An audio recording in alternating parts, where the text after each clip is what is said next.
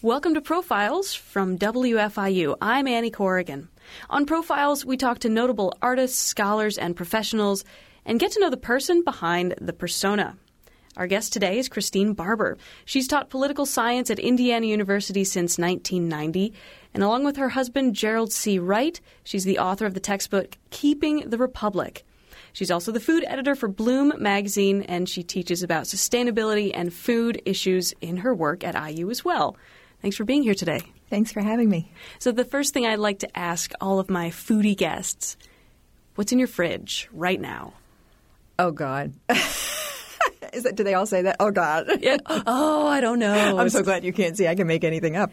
It's true. I'll tell you the truth. What's in my fridge, we actually have two fridges. We found a great old commercial fridge about 20 years ago and bought it. And we keep it in the garage, and it's filled with condiments and all the things that don't fit in the inside fridge. So there's a ton of stuff in my fridge. There's leftovers. We went up to Indianapolis to a big Italian restaurant chain, Mangiano's, and if you order a classic pasta dish, they give you one to take home. And so we have eggplant parmesan in our refrigerator, and we have spaghetti and meatballs in our refrigerator, and we have a lot of cheese, and we have a lot of condiments. If you could think there's one food item that you could imagine never, ever living without, what would that be? That would be profoundly disturbing if I never got to have eggplant again. We're going to get into your teaching political science, teaching about food a bit later, and talk about the food issues that are all around the media these days. But let's go way back to the origins of your foodiness. Have you always lived the sustainable, organic, healthy eating lifestyle, or did you have sort of an aha moment? No, I haven't always lived it, and I don't think I had a single aha moment. I think it crept up on me. I don't remember the moment where I thought, gosh, it doesn't make sense to import food from South America when I can eat food from Bloomington. I don't remember when I got the slow food bug, bit by the slow food bug, but I just remember one day thinking, good grief, this doesn't make any sense. The way we eat doesn't make any sense. And it was right about the time, it was before Michael Pollan, it was just at the beginning of the slow food movement. Slow food was just kind of coming out into the United States. And so there was some stuff that you could kind of prompt yourself to think about it a little bit. But, I live in Bloomington. I have a farmer's market that is better than anybody else's farmer's market. So, that's how I shopped, and that's how I was eating. And it just kind of all the pieces fell together. Speaking of slow food, you're the co-director of Slow Food Bloomington. Mm-hmm. A little background on that. Slow Food is an international organization whose aim it is to, quote, fight the encroaching wave of fast food culture by promoting a way of eating that is local, seasonal, leisurely, and convivial. How great is that? I can't imagine anyone wouldn't want to get behind that. I know, really, really. Why would you not? You know why? Because Americans might like to think they eat that way, but I saw a bumper sticker once that said, if you are what you eat, I'm fast, cheap, and easy. And that kind of, why wouldn't you want to eat that? Why wouldn't you want to eat that way? I mean, we're busy people. We're running around all the time. Americans spend less on food than almost any other country. We just don't want to devote that much of our income to food because we have stuff. We have lots of stuff. And so, it's appealing. Slow food's appealing, but when people have to sit down in the moment and make a decision about what to eat, it's often not what we choose. Well, let's talk about the organization in particular as it relates to Bloomington. How has the community received that organization? The food world is so interesting to me because we're so redundant. There's so many people doing similar things. There's Slow Food. There's the Local Growers Guild. There are campus groups, campus sustainability groups. There are lots of different people doing really similar kinds of things. The city's got sustainability initiatives. There's all kinds of stuff going on. So I think the community takes well to the idea of this, but I don't necessarily think that means that – Slow Food has about 50 local members, I would say dues-paying local members. And that's after they ran a membership drive that said basically you can give us any amount of money and we'll call you a member. So, they're really trying to work up the membership rolls. A lot of our active members are either chefs or farmers. which means they're very, very busy, very, very disorganized people as a rule. And so we're kind of a haphazard group, and I think it's really actually time for us to sit down and get our act together. For a long time, we were the powerful center of slow food in Indiana, and now Slow Food India is really, which was, kind of started slow and took forever to get its feet on the ground. Now they're really doing all kinds of exciting stuff, and every time I get an email from them, I just go, oh, God, we have our hands full. You say that chefs and farmers are the primary members of this group. That is one of the criticisms of the slow food movement, that we're not reaching the people who eat fast food. We're not reaching the people in the lower rungs of the economy. How do we do that? Well, I mean, that's such a good question. And the criticism that I hear is that slow food's an elite movement and that doesn't really trickle down, and that it's an expensive movement and people can't afford to eat that way. And I think both of those things are largely true in a weird way. It is an expensive way to eat, especially if you belong to a culture that says, let's spend as little on our food as we can. Cheap food is good. If that's the way you think about food, then going to the farmer's market and buying Capriole Farms goat cheese and some grass-fed beef from Fiedler Farms, that's more expensive than going to Marsh and just getting the, whatever's cheap that day. It is undoubtedly more expensive. I think two things about that. One, I think it wouldn't be stupid for us to get used to spending a little bit more on more healthful food that would actually save us money in the long run. Two, I think the more people eat local sustainable food, the more demand there will be, the more production there will be, the cost will come down. When it's a small niche market, it's going to cost more, and that's almost inevitable. So, I mean, you're absolutely right, but it has to start somewhere. The fact that it's seen as an elite movement doesn't seem to me to be a reason not to do it. It seems to me to be a reason to say, well, let's try to make it less of an elite movement.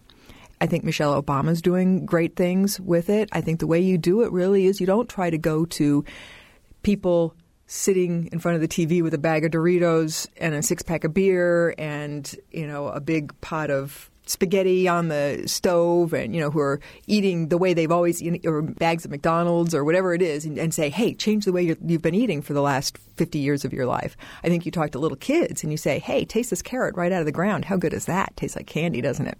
And that kid can say, hey, this is how I want to eat, and can sort of rethink before the advertisers and the Saturday morning cartoons and all the, cereal ads and McDonald's ads and everything have gotten their claws into their brains, they can sort of think about what they want to, how they want to eat and where their food comes from and why it matters. And I think working with kids is just a much more fruitful approach in a lot of ways than trying to convince people who are, perfectly happy with the way they eat that there should be a way that they should be happier. Well, you mentioned two things that are in the news these days. Michelle Obama and her Let's Move campaign, trying to fight childhood obesity across the country. She's also working to get healthier foods into Walmart, which is a new thing that could potentially affect some major change. And advertisers marketing to children, the sugary, the unhealthy foods, marketing that to kids. So we'll talk about that a little bit later because that's definitely in the news. Let's get to a piece of music right off the bat. We're going to listen to music here of Willie Nelson. Tell me why you've selected this. This is Stardust. Well, actually what I did is I started with Stardust and then I selected Willie Nelson because I live in Bloomington and Stardust is one of my favorite songs. It always has been. My parents used to listen to it when I was a kid, and then I came here and found out that Hoagy Carmichael was from here, and sort of it's had a deep place in my heart since then. And I just love Willie Nelson. I love almost everything Willie Nelson does. So what better combination?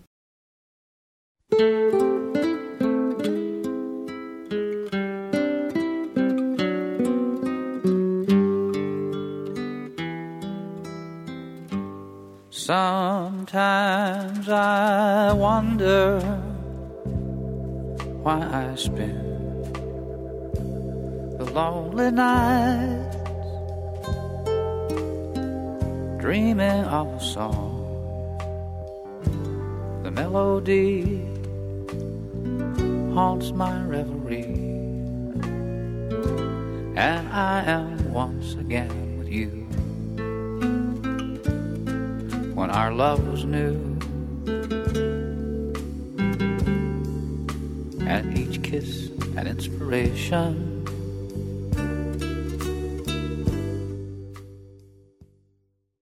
Music there written by Hoagy Carmichael, a Bloomington Sun. That was Stardust, performed by Willie Nelson. You're listening to Profiles here on WFIU. I'm Annie Corrigan. Our guest today is Christine Barber. Looking at your teaching information through Indiana University, I see that you teach Introduction to Political Theory and Introduction to American Politics. You also teach a course called Living a Sustainable Life that's listed as a 200-level class. So that's probably intended for a first or second year student. And the cool thing about that class is it was open to the public, and we'll talk more about that in a second as well. Your professional duties and assignments aside, what do you like about teaching beginners, teaching the newbies? There is a period of time. I was just talking to somebody about this the other day. We were talking about freshmen. We're going to have a big food event in next September called Big Red Eats Green. We're going to take over Dunn Meadow with farmers and chefs and have a big local sustainable food event. And we were talking about when to have it. And we said, let's have it early in the semester, because there's a look that freshmen have when they first get here. They look like little kittens. You know, they have this little hopeful, eager look about them. And they come and they sit in class and they're so happy to be here. They're so excited. They're so fresh. And I love those kids. It lasts about 6 weeks, maybe 8 weeks. Doesn't last to Thanksgiving.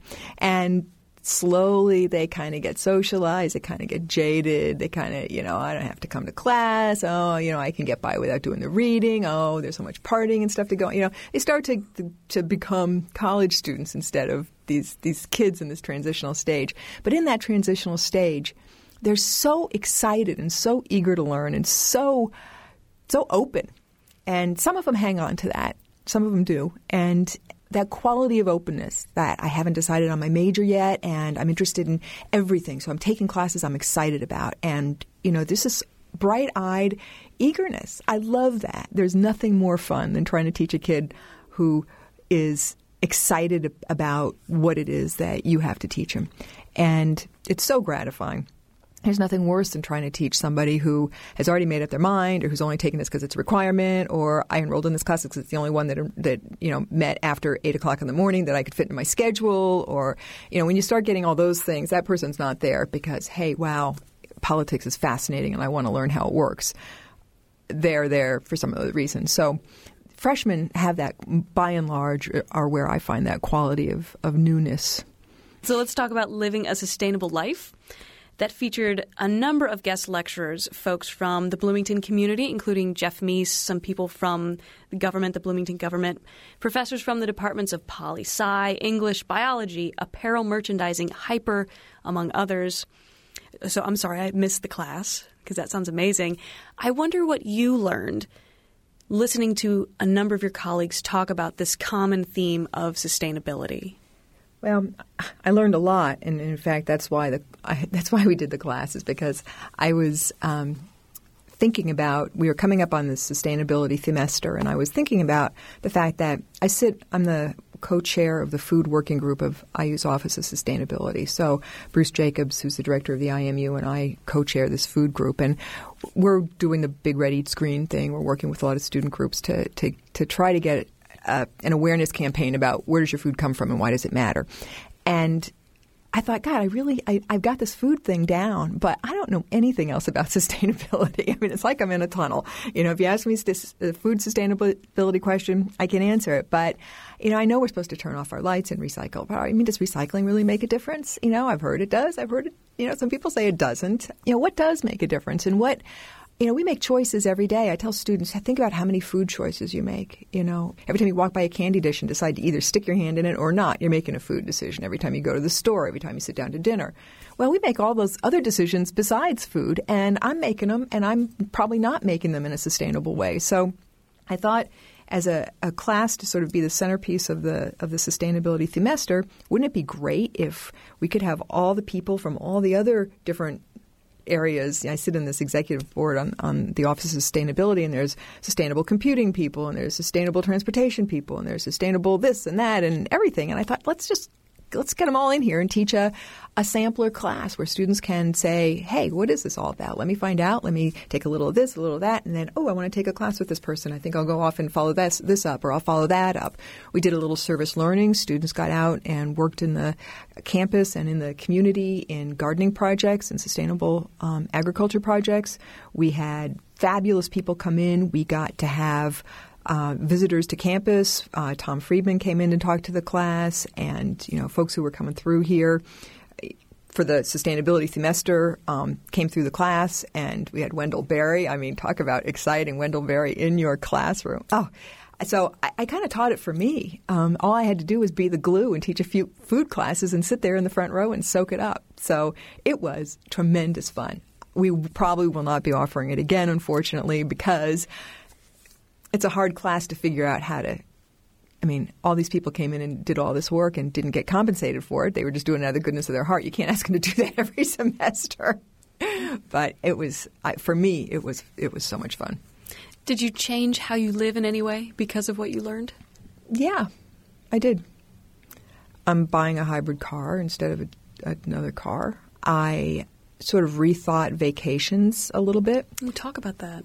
Well, I can't say I've changed the vacations I'm taking, but I've rethought just the kinds of things I want to do on vacations, the kind of ways I want to explore other cultures, the kinds of things I want to find out about. We had somebody from Hyper come in and talk about sustainable tourism. I had never thought. I didn't know there was sustainable tourism. I hadn't thought about it. It was a good way it was a good lens to look at things through. The woman who came in and talked about sustainable apparel. She came from apparel merchandising, and she talked about clothing and what we feel sort of self-righteous when we give our clothes to the Goodwill, and then they go get dumped on a culture that and ruins the indigenous textile industry of a third world culture that's struggling to survive. And we say, I didn't think about those unintended consequences down the line, or I didn't think about where this fabric comes from, or who's doing the sewing on this, or what the labor conditions are. So it opened my eyes in a lot of ways. You can't help but have a sort of shift in your perspective about things you take so for granted. The thing about all the sustainability issues, including food, is that they are things that are second nature to us by now. You flip the light switch. You don't say, I think I'll consume some electricity. You just flip the light switch. You don't say, I'm going to, import some food from, a place at great expense and large amounts of fossil fuel. You say, bananas. It's a lot of this is just second nature. And so what the sustainability class did for me, and I would hope it did for my students, but I don't know, was to get me to stop before those little decisions and say, let me make a thoughtful choice here instead of a knee-jerk choice. As I said, this class was open to the public. It was. The Bloomington public. Mm-hmm. What do you suppose that was like, having Indiana University students sit next to people from the Bloomington public? Well, frankly, they didn't sit next to them. We basically kept the community people in the back rows because they kind of came and they went, and we took attendance with the IU students, the students who were enrolled. So the rules of the class were anyone's welcome to come and attend. They had to sit in the back rows or the side sections of Woodburn 100. Students sat in the front in assigned seats, and the students were the ones who were allowed to participate, although there were days when everybody participated, depending on the speaker. If the speaker was cool with it, we let anybody talk. But it was terrific. It's the second time I've done this. The first time was immediately after 9/11, and of course, spring semester rolled around, and nobody had a 9/11 course on the books because we were still stunned from the fall events. And so I did the same thing within my department. We taught a class called 9/11 Before and After, and I just pulled together 16 colleagues and said, I can't teach this course, but we can. And so we did. And it was the best teaching experience of my life, I think. And I got to sit and watch really smart people grapple with really intractable problems. And students, all of us were coming through. In a way, it was different than the sustainability class because we were all coming through an emotional experience that was unlike anything else really in my lifetime.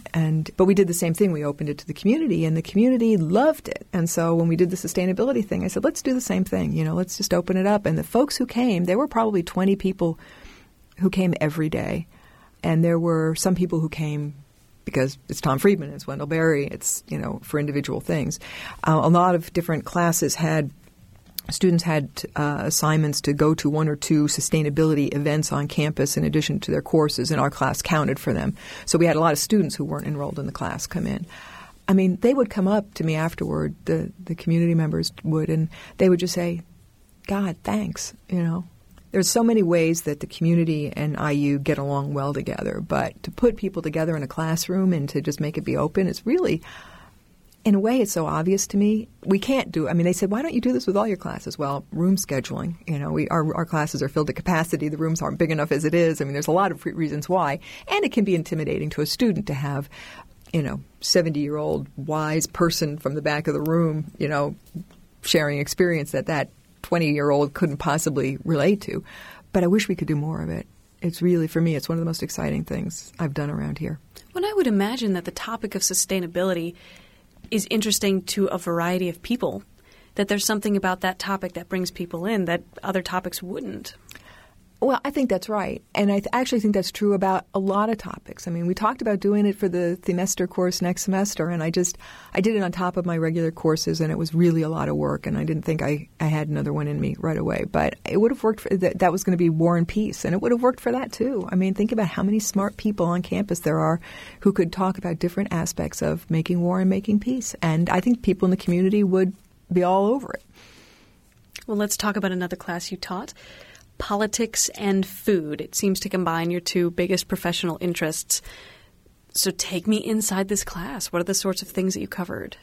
Well, it's funny. I would love to say that it was my idea to teach this class, but actually it wasn't. There aren't a lot of politics and food classes out there. They're starting to be now, but there weren't before. There aren't any books, really good books, although I'm going to write one. And then I was going to say, hole in the market for you. I've got it.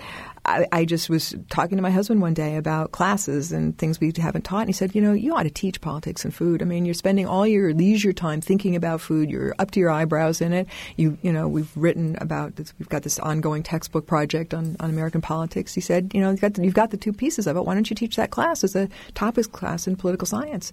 He's also a political scientist, and I just looked at him, and he's like, the commercial, right? I could have had a VA. And I was like, I got to be teaching about things I really, really love. Why aren't I doing that?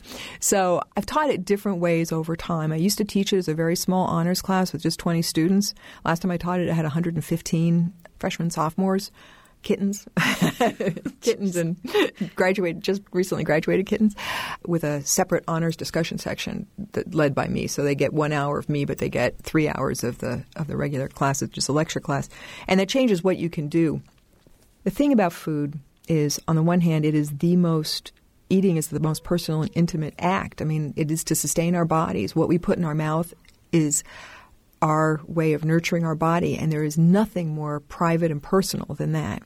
And yet, every decision we make about that very personal, intimate choice is influenced by politics. It's influenced by power. It's influenced by people and events and forces beyond our ken.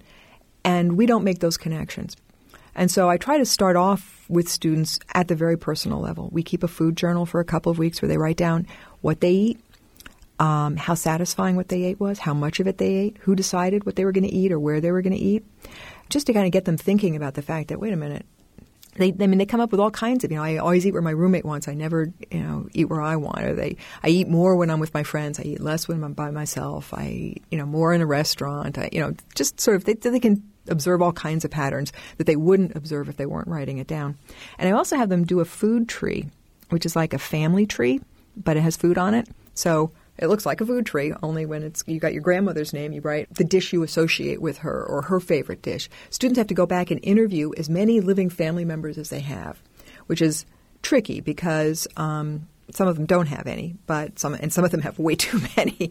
But they sit down and ask questions that most of them haven't thought to ask yet, probably will think to ask at some time, and because of the way these things work out, often the people you need to ask those questions of aren't there by the time you get around to it. There are a lot of recipes and food stories I would love to have from my grandparents that I never asked until it was too late, and then I asked the next generation who, then you're getting it with their interpretation stuck in there and their view of events, their biases, their values and stuff get in. And so you don't really hear what your food roots are. But we're a product of those food roots. How we eat and what we value in terms of family decision making and the power in the home. When they do the food tree, they not only try to go back and figure out who did the cooking, but who did the deciding. Because deciding what to eat is in a way deciding who we are. And so if that decision is being made by mom and grandma, then even though grandpa was the one who had all the power in the family, well, he didn't really have all the power in the family. Or in my case, for instance, my mom was the primary cook in our family, although my dad kind of did, show dad cooking, things with flames. Grilling. Yeah, exactly. But my mom cooked the food that my dad's mom taught her how to make to sustain the Barber tradition. It wasn't the food she'd grown up with. It was the food he'd grown up with. And it was sort of passing this role of keeping the family defined as this sort of American Lebanese family. This food went down, because it was women's job to do the cooking. So they look at power in their family, who makes the decisions. And we're looking at food really close up and personal for the first part of the class. And then we zoom back and we watch Food Inc. and we watch and I create Instant Vegetarians for several weeks. We look at the bigger picture of where our food comes from and if we are what we eat, who are we, writ small and writ large. And so, we read The Omnivore's Dilemma. And we read, there's a book called Food Politics. I shouldn't have said there was no books on this. There's a new book on it, but mine will be better. We read some selections from that. We look at the sustainable food movement, Mark Bittman, Michael Pollan, Joel Salatin, and we look at the critics of those people who say, this isn't a profitable way to farm. This isn't any healthier way to eat. This is all, smoke, mirrors, and trends. And so we look at both sides of it. I come into this with such a clear bias that, unlike my American politics class where I have some views, but I'm more middle of the road and I can give examples and criticisms from both sides. In this one, I just say right up front, hey, make no mistake, I'm a slow foodie from way back and this is my point of view. I'm willing to look at it and I'm certainly willing to have you look at your views and I'm certainly happy for you to leave the room with the same views you came in with at the beginning of the semester as long as you have really good reasons for them. I don't try to pretend I'm not an advocate. I am. I have a community role as an advocate. It would be goofy for me to pretend I don't. So we look at personal and broader issues about food. It's called The Politics of What's for Dinner. So it's got that, it's on your plate focus. Yeah, exactly. Well, I have to ask, for your food family tree, what dish do you associate with your mother? The dish I associate most closely with my mom is her potato salad recipe, which is one I did manage to get. My mom is still alive, but she doesn't remember how to make potato salad anymore. We argue about what goes into it. But I managed to get it early enough. And I had to do it the way a lot of people have to do it. You have to stand there and watch her do it because she has no clue what goes into it. And so I have her potato salad recipe. Every time I came home, whenever I came home from college, she would make a giant bowl of potato salad, and I would eat the whole thing.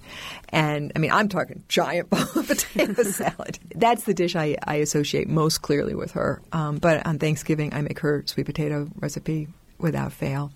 I make all of her. I make her stuffing. I make her side dishes that she made. So my Thanksgiving table in some ways differs because I've started some of my own traditions, and in some way it's really hers. And then because she was the cook of these Lebanese things, the line is, it's the Lebanese tradition. And my mom, we all sort of self-identify. We say we're Lebanese, and my mom always says, and Irish. Like, well, did you ever cook anything Irish, Mom? Because, I'm thinking grape leaves and hummus, and you're thinking, what?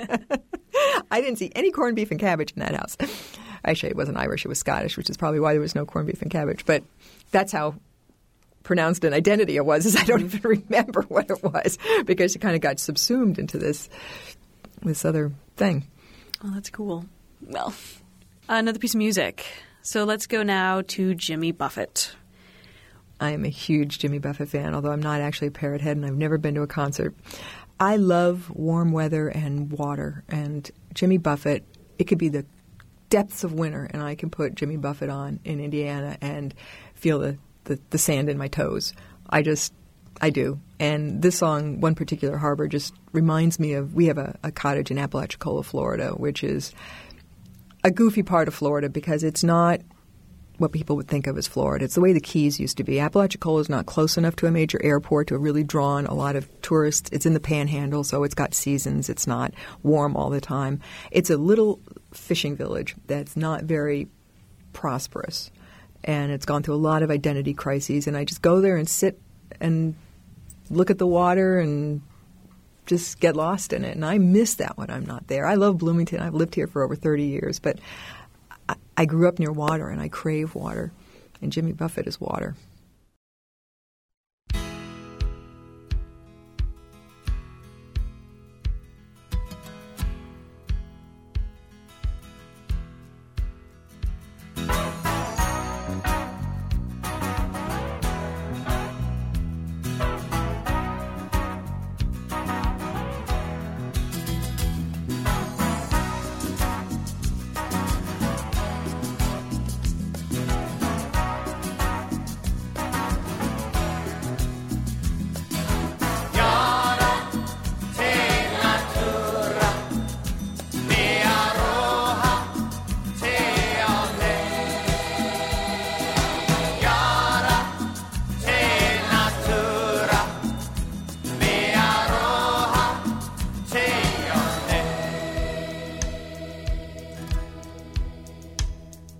I know I don't get there often enough, but God knows Music there of Jimmy Buffett, One Particular Harbor.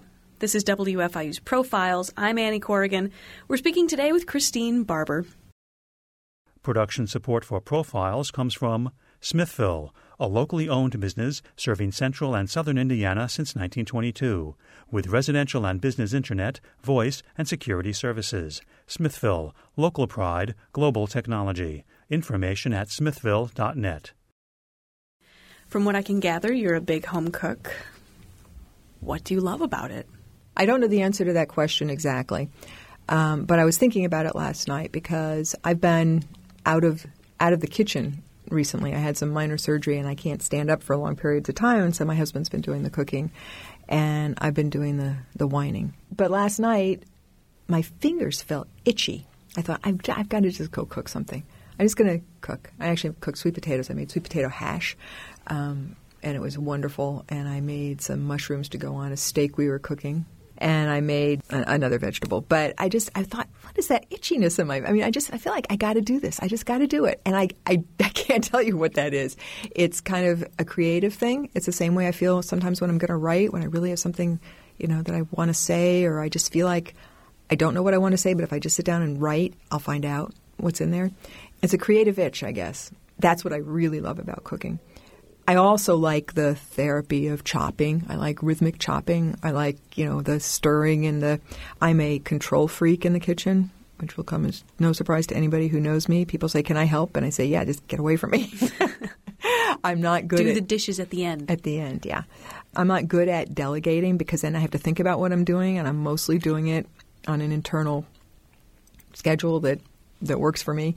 But it's a very soothing, meditative kind of activity when I'm just in the mindless moment of cooking. It is, there's a zone with that. It's like there is with a lot of other things. And I often, just watch my thoughts. And boy, odd sometimes to see where they go. We were speaking a little bit earlier about Michael Pollan. He's an author and a food activist. He said that we need to reconnect with cooking and get back into the kitchen as a nation. He thinks that would fix a lot of our eating problems in the United States. Do you agree with that? I do. I realize it's a really hard thing to make happen. I mean, there's a reason why we're not in the kitchen as much. And I see this really, really clearly with my students. When we go back and do their food trees and we talk about their food traditions, their moms are working and their dads are working. And so nobody has a lot of time to cook. And when I was a kid, my mom worked, but she didn't work full-time, and a lot of moms didn't work, and a lot of people learned to cook from watching their parents. There's no parents to watch now. So we're getting separated from our cooking traditions because there's a generation there that doesn't really do that much of it. And, of course, that's a huge exaggeration, and, of course, there are people who cook, but a lot of the people who like to cook are people who are foodies, and cooking for them is this, big la-di-da-di-da thing. And then there are the people who cook because they can't afford to eat out all the time, and so they cook because they have to get food on the table. And then in between that, there's just a lot of people who can just get carry out or, get processed food and heat it up, or, let's eat out, or, it's cheaper in some ways. I mean, there are meals I can eat out cheaper than I can cook. And so, there's a lot of pressures on us not to be in the kitchen. But the longer we're away from the kitchen, the more we forget. I mean, when I teach about food sustainability, I'm not just talking about environmental sustainability. It's sustaining our traditions and sustaining our culture. And there's a huge disconnect there. We're forgetting how to do that and we're going to lose it. I mean, we will lose our culture if we don't practice it. If little kids, little boys and girls don't watch mom or dad in the kitchen and want to do what they're doing and learn those traditions, we'll forget in some deep sense who we are. So I think his advice about getting back in the kitchen is important for that reason, quite apart from the other reasons. It's healthier, by and large, to cook in the house. When you eat out, you're getting enormous amounts of fat and salt, and you're getting huge portions. But, the temptation is to say, wow, this is how much they gave me. This must be how much I'm supposed to eat. So we eat too much. And, we're just not healthy. And one of the main reasons we're not healthy is because of the way we eat. So we're overweight, we have too much. I mean, salt may not be harmful for you unless you have blood pressure problems, but lots of us have blood pressure problems, and we're getting salt in every processed food that we eat. And we're getting all kinds of things that we don't know about. If you're cooking in your own kitchen, you can make the choice to buy grass-fed beef. Grass-fed beef is much healthier. It doesn't have the cholesterol-damaging problems that grain-fed beef does. And grain-fed beef is what you're going to find in a restaurant, in a fast food restaurant, or most other restaurants. So you can buy healthier food and cook it. And that solves a lot of our problems. And then you can also make choices about where that food comes from. Because especially if you buy your food at a farmer's market, you can ask where it comes from, and you can ask how it was produced. And you can get answers that, enable you to make good, conscious choices. Let's talk about your two cookbooks. Speaking of being in the kitchen, they're both Indiana-based cookbooks. Why focus on Indiana food as opposed to just cooking in general? Well, because it's the food I know. If you're thinking about local, sustainable eating, one thing you do is celebrate where you are.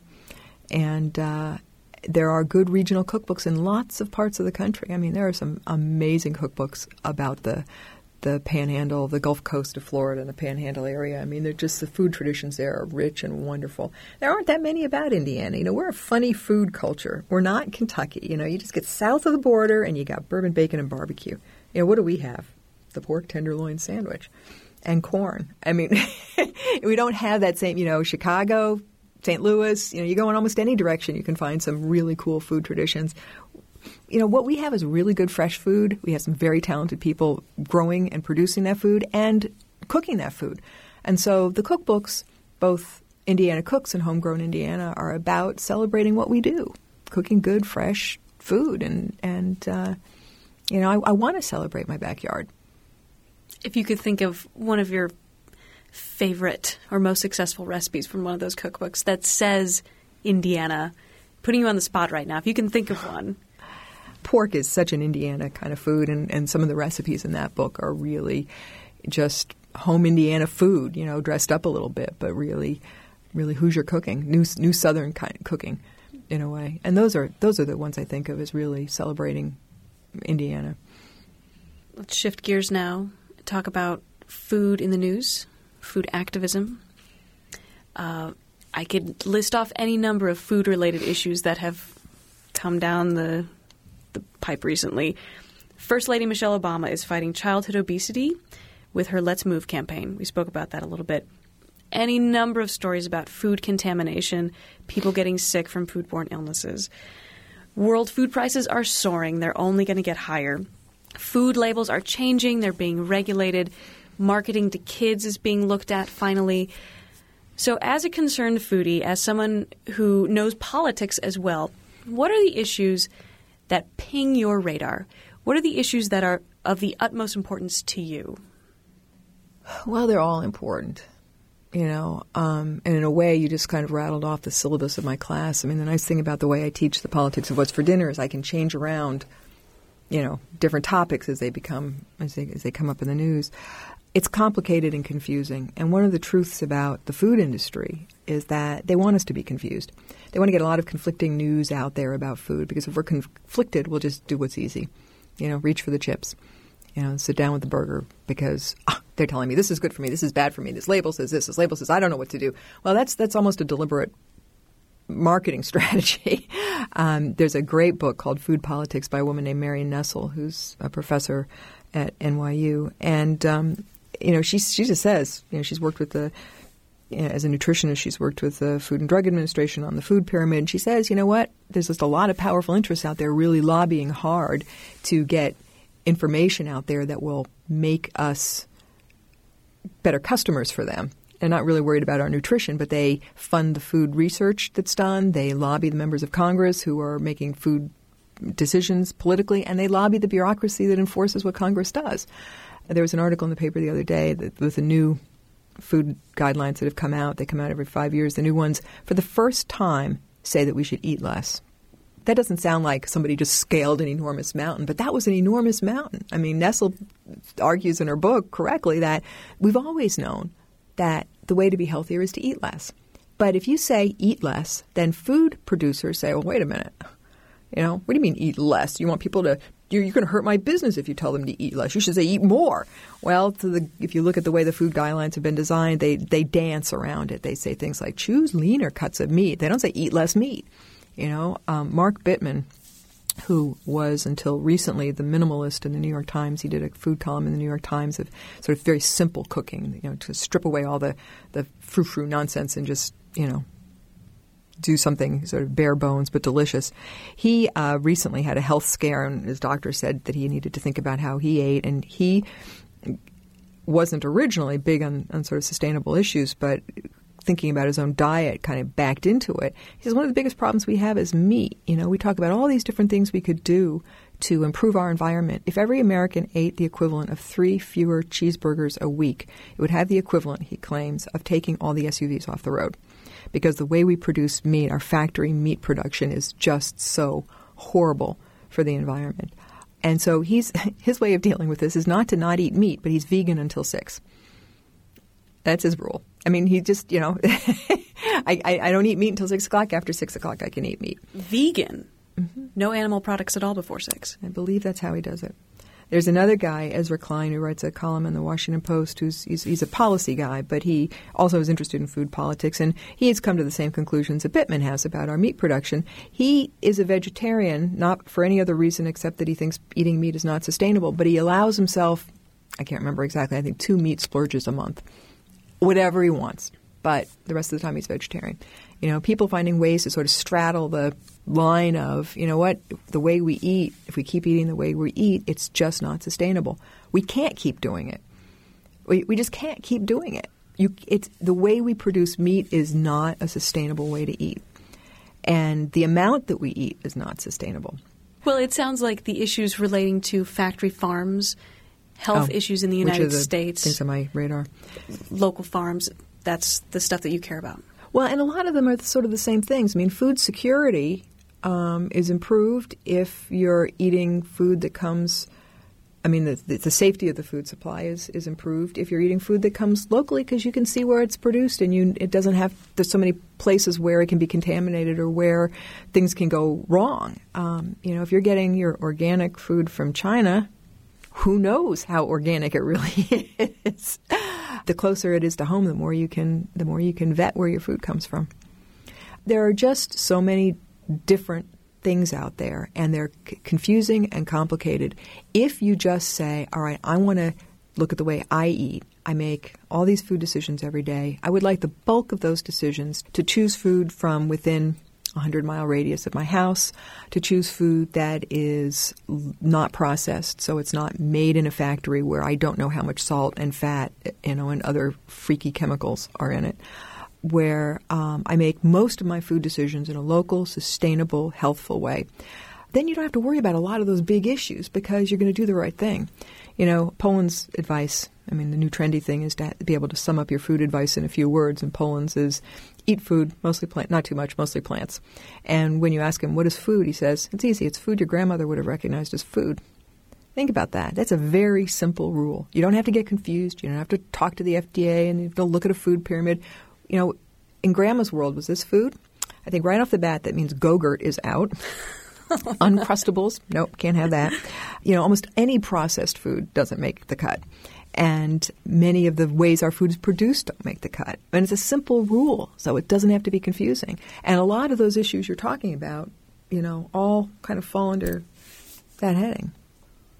Well, you sort of answered my last question there in a very nice, compact sort of way. I wanted to know what people can do, few small little choices throughout their day that they can do to eat more sustainably. But it sounds like try to get your food closer to home. You don't have to be a vegetarian. Just know where your meat comes from. Get it from a farmer that you've met. And you can eat meat the way a lot of cultures do, which is not as the main slab on the plate, but as something that adds flavor to the other stuff on your plate. You know, if you look at a lot of cultures, you know, there's meat in Thai cuisine, but there's not a big slab of meat. You know, I spent a vacation in Bangkok once, and we were talking about the food, and they said, well, you know, we eat small bits of meat. And they do, really. You know, it's really, meat adds flavor to the food, but it isn't the food. It's not what you fill up on. You know, meat should not be the main thing on your plate. You know, most of your plate should be colorful fruits and vegetables. You know, I think one of the things we can do is to spend a little more time and a little more money on our food. Think about the fact that the way we nurture our body is the most important thing we can do, really. If we're not healthy, we can't be there for other people. If we're not healthy, we can't be present for ourselves. If we're not healthy, we can't fight for the causes we believe in. If we're not healthy, you know, we dishonor ourselves and our creation in a fundamental way. So why would it be that we want to spend the least amount of time and money nurturing this wonderful being that we are? I mean, for me, that's just not that hard a choice. Well put.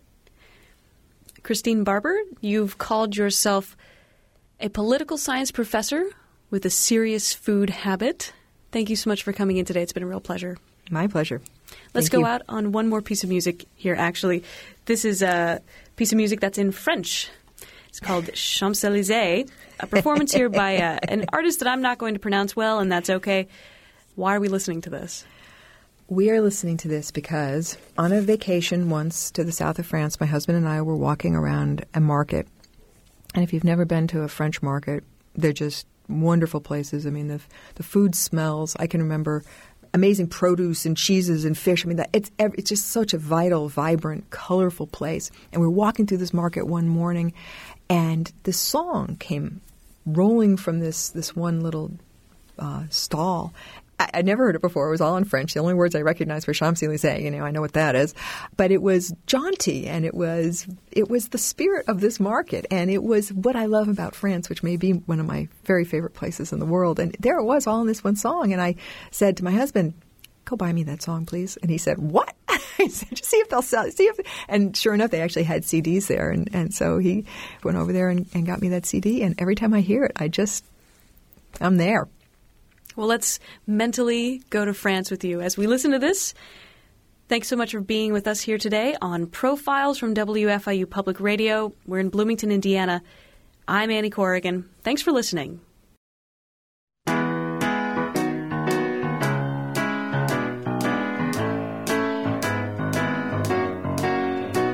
Je me baladais sur l'avenue, le cœur ouvert à l'inconnu. J'avais envie de dire bonjour à n'importe qui, et ce fut toi. Je t'ai dit n'importe quoi, il suffisait de te parler pour t'apprivoiser. Oh, Champs-Élysées, oh, Champs-Élysées, au soleil, sous la pluie, à midi ou à minuit, il y a tout ce que vous voulez aux Champs-Élysées. Tu m'as dit j'ai rendez-vous dans un sous-sol avec des fous qui vivent la guitare à la main du soir au matin. Alors je t'ai accompagné, on a chanté, on a dansé et l'on n'a même pas pensé à s'embrasser. Oh, Champs-Élysées,